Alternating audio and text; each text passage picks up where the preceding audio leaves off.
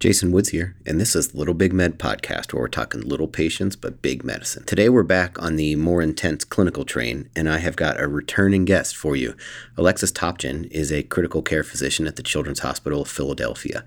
In June of 2019, the American Heart Association put out its first pediatric-specific post-cardiac arrest care scientific statement, and Dr. Topchin was the lead author on that.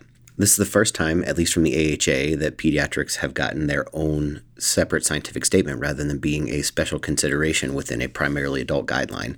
And it contains some really fantastic information about the ways in which pediatric and adult post-cardiac arrest care is the same and places where it's different. I think the guideline is really well done, and even though it is long, it contains some pieces for nearly each and every one of us, whether you are the primary bedside provider or whether you are trying to come up with bundled care or checklists for QI in a system, or whether you are looking to do research on this. As always, Dr. Topchin is a fantastic guest. There's so much in this guideline that we didn't get to touch on. We gave some of the high points and the places to really focus your attention on. If you've got additional questions that you don't think we answered, please let me know, and I will have her back on. Alexis Topchin. I am a pediatric intensivist at the Children's Hospital of Philadelphia in Philadelphia, Pennsylvania, and I'm on faculty at the University of Pennsylvania in the medical school. And I spend my time focusing on pediatric post-cardiac arrest care. So thanks for inviting me to come and speak again today.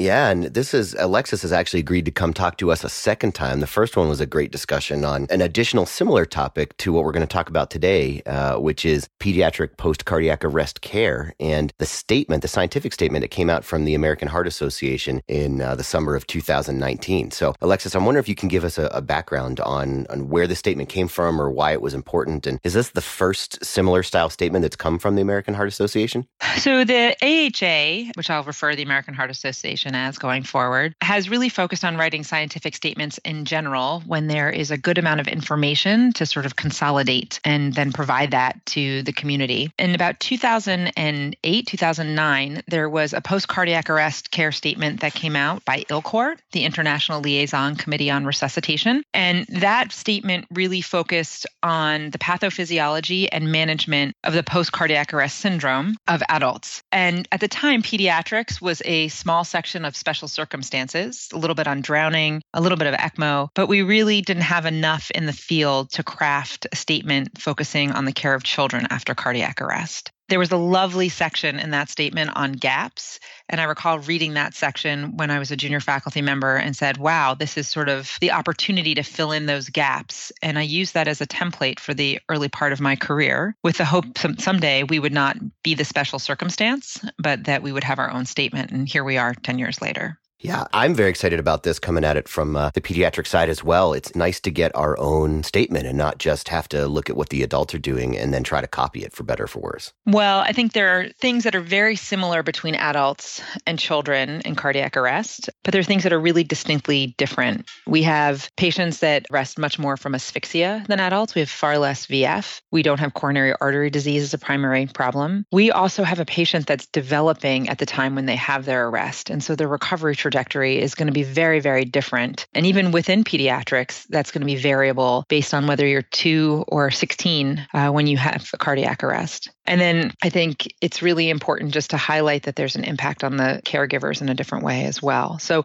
there are very many things that are different, while some things are inherently the same. Yeah, this statement is massive and covers a lot of things, and we're not going to be able to get to all of them in this discussion today. So I'm wondering if maybe can you start out by, if somebody's coming to this statement to begin with, how do they go about reading this? And are there any particular figures or tables you think are great places to start? Yeah, so I think the statement is 40 pages long, and we recognize that when we were drafting this, most people would not, commit an hour to sitting down and reading in detail. But I think for the end user, there are some really valuable pullouts in the statement. I think early on, figure 1 highlights the phases of the post-cardiac arrest syndrome. And that was from that original statement by Bob Newmar in 2008, but highlighting that there's the immediate time frame right after arrest and going through rehab. And so that figure is really useful in terms of trying to bucket what you're doing each time. The second, I think, really important thing is figure 2. And with that, we really wanted to highlight the phases of cardiac arrest, starting as early as prior to the event and then all the way through the post-cardiac arrest syndrome. So really focusing on the continuum of the cardiac arrest through post-arrest care. And then we divvy that up into buckets. So mechanism of injury, clinical symptoms, how you're going to monitor the patient, the treatment interventions that you may have, and then some prognostic factors. And that really varies based on stage. And so that figure, I think, highlights really nicely for even a provider what they need to think about or worry about at each of those time points. Yeah, and I really loved this table as well because it helped me frame what the rest of the statement is trying to get at, especially for my ER style brain. It helped me a little bit to try to figure out how the heck am I going to ask you questions about this thing? One of the things that I was interested in, and it has a definition section right up front, and just about every paper has that. But I was wondering about specifically identifying what ROSC stood for. And was there disagreement on whether it's supposed to be spontaneous or sustained circulation? And does it matter for the paper? Well, I think the reason that we put in this terminology section, and for the two things we'll talk about, is that terminology changes over time. And when you write these statements, you're looking back at data that goes back, 20 years. So one of the things that's changed dramatically in our field is that there was once upon a time where ECPR or ECMO was not as prevalent. And so we first of all look at return of spontaneous circulation, which is what we used to call it. Now using the term return of sustained circulation also incorporates ROSC. But what it really is focused on is that when we place patients on ECMO during CPR, so they undergo eCPR, we say that they have return of circulation. And so the other term we hear is ROC, R-O-C. And return of spontaneous circulation is not the same as ROC because ECMO is supporting you during that time.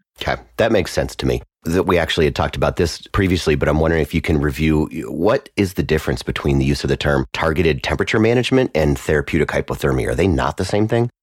So once again, targeted temperature management is a newer term. It encompasses therapeutic hypothermia. Earlier research had really looked at comparing therapeutic hypothermia, usually 32 to 34 in the most recent era, although back in the 70s it was even lower than that, to standard of care. And I think what the literature has borne out is that everybody needs some type of targeted temperature management. The question is, what is your target? So you could target your temperature management to 32 to 34. Or you can target your temperature management to a different range. In this case, we focused on 36 to 37.5, which is previously known as controlled normothermia. But I think what it really highlights is the active prevention of fever or the active management of temperature, as opposed to I'm only treating to a certain goal for certain patients and I'm going to stand by more passively and watch. And that's why TTM is the terminology that is now being used. Yeah, and that's something that I think I didn't realize before I started talking with you initially was that they're not the same thing. And TTM encompasses therapeutic hypothermia as well as, other temperature management strategies. I think it also really gives you, the provider, whether you're in an emergency room or an ICU, as if you're not doing therapeutic hypothermia, people may say, we're not doing anything. But everyone should have TTM, which means that you may, even in the ER setting, say post-arrest, TTM to 36 means everyone's actively trying to get you to a goal, as opposed to saying, we're not going to worry about it because we're not doing hypothermia. Yeah, and we screwed up from both directions, not paying attention to not letting them get super cold during our resuscitation and then also not letting them have fever. That's often where I think about it from the beginning. Mm-hmm. I think that's right. Would you be able to talk a little bit about the mechanisms of injury that occur post-cardiac arrest and maybe how they fit into the rest of the statement? Sure. So the original adult study did a really nice job defining the post-cardiac arrest syndrome. We think of 4 key components of PCAS. There is the brain injury that occurs after a cardiac arrest. There is myocardial dysfunction. There's a systemic ischemic reperfusion response. And then there is the sort of sustained, persistent, precipitating pathophysiology.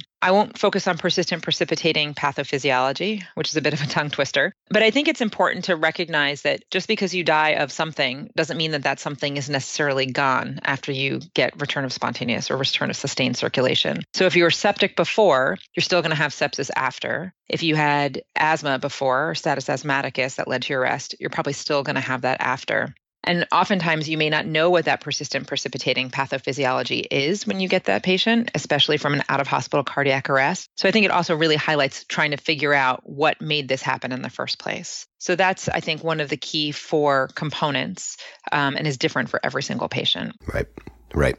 The pathophysiology of post-cardiac arrest brain injury is really focusing on a period where the brain was deprived of adequate oxygen and adequate blood flow. And during that time, the brain cells undergo a complex interplay of excitotoxicity, and then they get reperfused. And there can be both cellular necrosis and apoptosis that can occur in the days to weeks after. And one of the things that we'll talk more about is the focus of PCAST is trying to minimize that secondary injury in those days to weeks after reperfusion. We also know that for myocardial dysfunction, and there's some nice studies out there, especially in adults and in some animal literature, that when the heart is deprived of adequate blood flow, it becomes stunned. And we oftentimes can see the beginning of post-arrest myocardial dysfunction in the hours following arrest, and that peaks somewhere in the 24 hours after arrest, maybe a little longer. But many patients will actually have myocardial recovery, whereas they may not have the same in the brain, which is less tolerant. Right. And then finally, the third bucket is the systemic ischemic perfusion response, which, I always think feels a little gray, but it's not all that dissimilar from a sepsis-like response. So you'll see things like coagulopathy, you'll see things like types of adrenal insufficiency, hyperglycemia. And those sort of responses are what you'll see vasoplegia, what you'll see in patients very similar to the sepsis response. So those are sort of the four buckets. And I think it's important to understand those. I think once again, that table 2 we were talking about breaks things into those buckets because you can then think about what to expect clinically and then how do you want to monitor and treat based on those 4 buckets. That actually leads right into a discussion of a different table that I wanted to ask about. And your group put out a really nice checklist that feels to me very similar to the way we're approaching sepsis. And this is table 3 in the paper, where it gives a list of interventions and things that need to go into a bundled approach to treating these patients. So I think that's 100% correct. It's really hard with these patients. They're usually incredibly complicated, incredibly sick, multiple care providers at the bedside. No one's reaching for guidelines at that point in time to read these 40-page documents. What ILCOR did in 2015 and what we thought to do was that we needed to provide people with a checklist. Because while this may not encompass everything you need to do, it's a great starting point to implement your post-arrest care. You can take this and adapt it. You could just print it out. But it really highlights the things that care providers need to focus on. They're supported by research that's out there and some consensus opinion. So I think we divvied this up into the big categories. So focusing on oxygenation and ventilation, hemodynamic monitoring, targeted temperature management, neuromonitoring, glucose control, sedation, and then importantly, prognosis. And while I wouldn't say that this is the end-all be-all and all-encompassing, it gives a really nice high-level checklist for providers to use and then do a deeper dive if that's appropriate for their patient. Yeah, and I really like it as a way to frame either when you're trying to develop protocols or approaches for your institution and also for each individual patient, the things to think about. So this is definitely one of those things that's getting printed out and stuck up on my wall. And we've used this locally in our institution to actually as a backbone for our post-arrest pathway that we utilize. We use it as a component of the order set, and we'll be using this to do some implementation work going forward to trying to get this care to the patient in real time. Yeah. Moving on a little bit into the paper, the next table, table 4, is a really nice summary of factors that affect outcomes. And I'm wondering if maybe you could talk about the way that table is structured and if there was anything in particular that you thought was interesting or surprising from those prognostic factors. So I think when we sat down to look at post-arrest care, we realized that people want to talk about prognostication, and that's a very large nut to crack. By no means was this statement designed to help the provider definitively prognosticate. But there are definitely components in the pre-arrest and post-arrest phases that are associated with outcomes. And we thought that it was important to just highlight in the previous literature what was associated with outcomes so that the reader could really go and look and say, these are things that in the past have been associated and things to actually consider. It's really complicated, I think, this process, because what may be associated with poor outcome in out-of-hospital cardiac arrest may be the opposite in in-hospital cardiac arrest. And what we look at for survival to hospital discharge may not have the same impact on longer-term outcomes. So this was really designed as a summary of a lot of the literature that was out there so that the clinician could look at these things and incorporate them into their thought process. I think the most important thing to say about this table is that no one should look at it and say,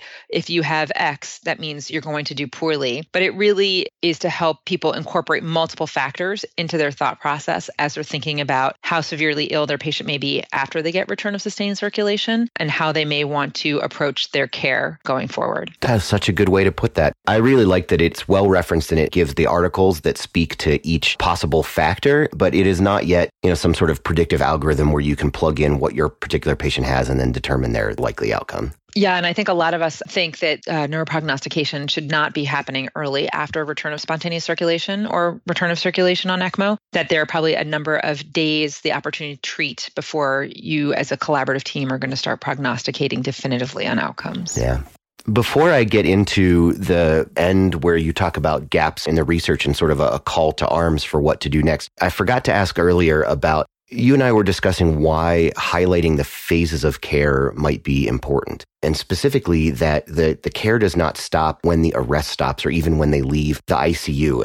And I wanted to have you specifically highlight that this article encompasses the rehab or the long-term care components. Yeah, so I think early on, many, many years ago, and still today, you get a patient's pulse back and people feel victorious, like we've gotten them back, the resuscitation is over. And in some ways, it is a victorious moment. But you know that now that we're beginning this next phase of the resuscitation with post-cardiac arrest care, I think that we now know that the resuscitation doesn't end when the patient leaves the ICU or when they get discharged from the hospital. So with this statement, we thought that it was important to focus on that a little bit. Many of our patients will leave, some with significant neurologic and functional disabilities. Some will leave and look completely fine, but when they go back to school, they may have some memory difficulties. They may have some components of their illness where they can't breathe as fast or run as well. And so the focus we wanted to really highlight here was that the resuscitation actually doesn't leave after you leave the hospital, but there may be ongoing needs and care for many of these patients. And while we don't know when the best time is to assess patients, we do know that it's important going forward to look at these children in the months to years following their arrest and their families to figure out how they're doing, how are they developing after their injury. So if you were 2 when you had your arrest and not really speaking, that's very, very different than the child that was 14 and was doing algebra. Right.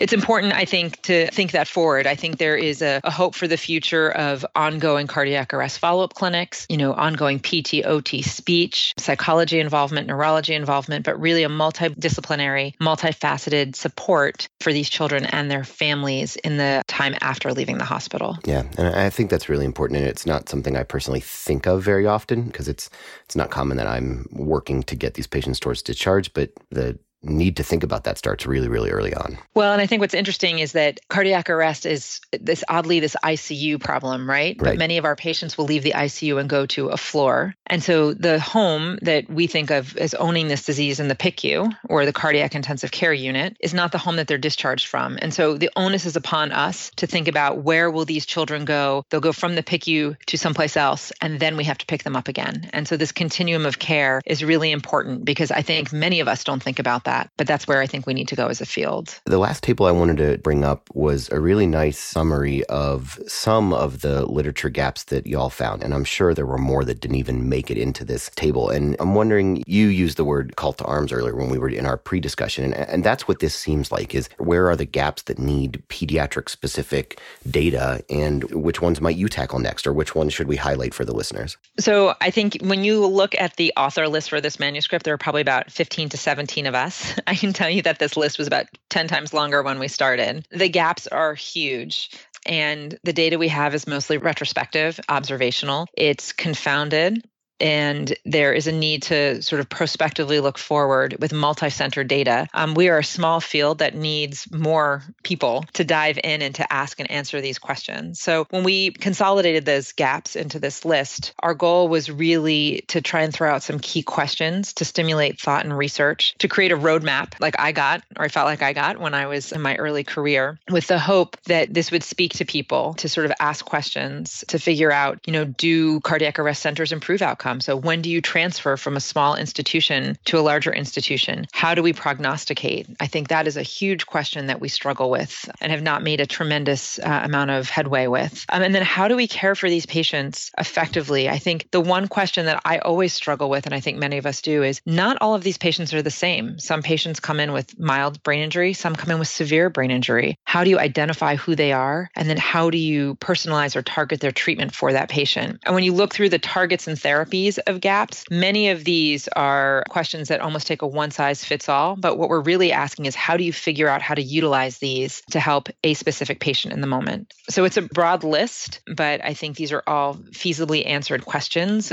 We're just looking for people to dive in and partner to help figure them out. Yeah. So what that's going to mean for everybody that's listening is we need you to read all 40 plus pages of the statement and then get on it. And I will tell you that after reading the 40 plus pages, you could reach out to any one of the authors on this list who would be more than happy to collaborate on a research end to get things going to help tackle some of these questions. It's a very committed group of people that are committed to these patients and moving the field forward. And I know I would be happy to help anyone tackle this from a research standpoint. And I can absolutely attest to that willingness to collaborate. Alexis and I have actually never met in person. And the first time we worked together, I cold emailed her as a young podcaster and said, I really like this article. Would you be willing to interview with me about it? And she jumped right in. So I don't know that she realized that she was now stuck with me forever for every major thing she publishes. But I was really impressed by just how the answer was immediately like, yes, absolutely. We need to disseminate this knowledge more. Well, I think knowledge dissemination and implementation are super important. We know that these statements sit on the internet. You have to go looking for them to find them. I will tell you that all of these AHA statements can be found for free. You don't need to PubMed them. You can find them by just Googling them and they can get pulled down. But I think things like this podcast give us access to a far wider audience for people that are going to be not necessarily reading statements, but at the bedside caring for patients, which is why this is so critically important. Anything else that we didn't touch on today that you think the listeners really need to know before we send them off into the world? I'd like to just highlight that there is a special consideration section of this document. We have expanded that a little bit. I think we are in an era where patients with congenital heart disease, arrhythmogenic cardiac arrest, and things like drowning are special circumstances. There's a large congenital heart disease arrest management statement that was published a couple of years ago by Brad Marino in a very large group. But there are some more specifics for populations that are now our special considerations, as opposed to when we were the special considerations for the adult statement. And people should take a look at those. Yeah, I think that shows amazing growth in our field, just in pediatrics in general. And I'm really excited to be part of it.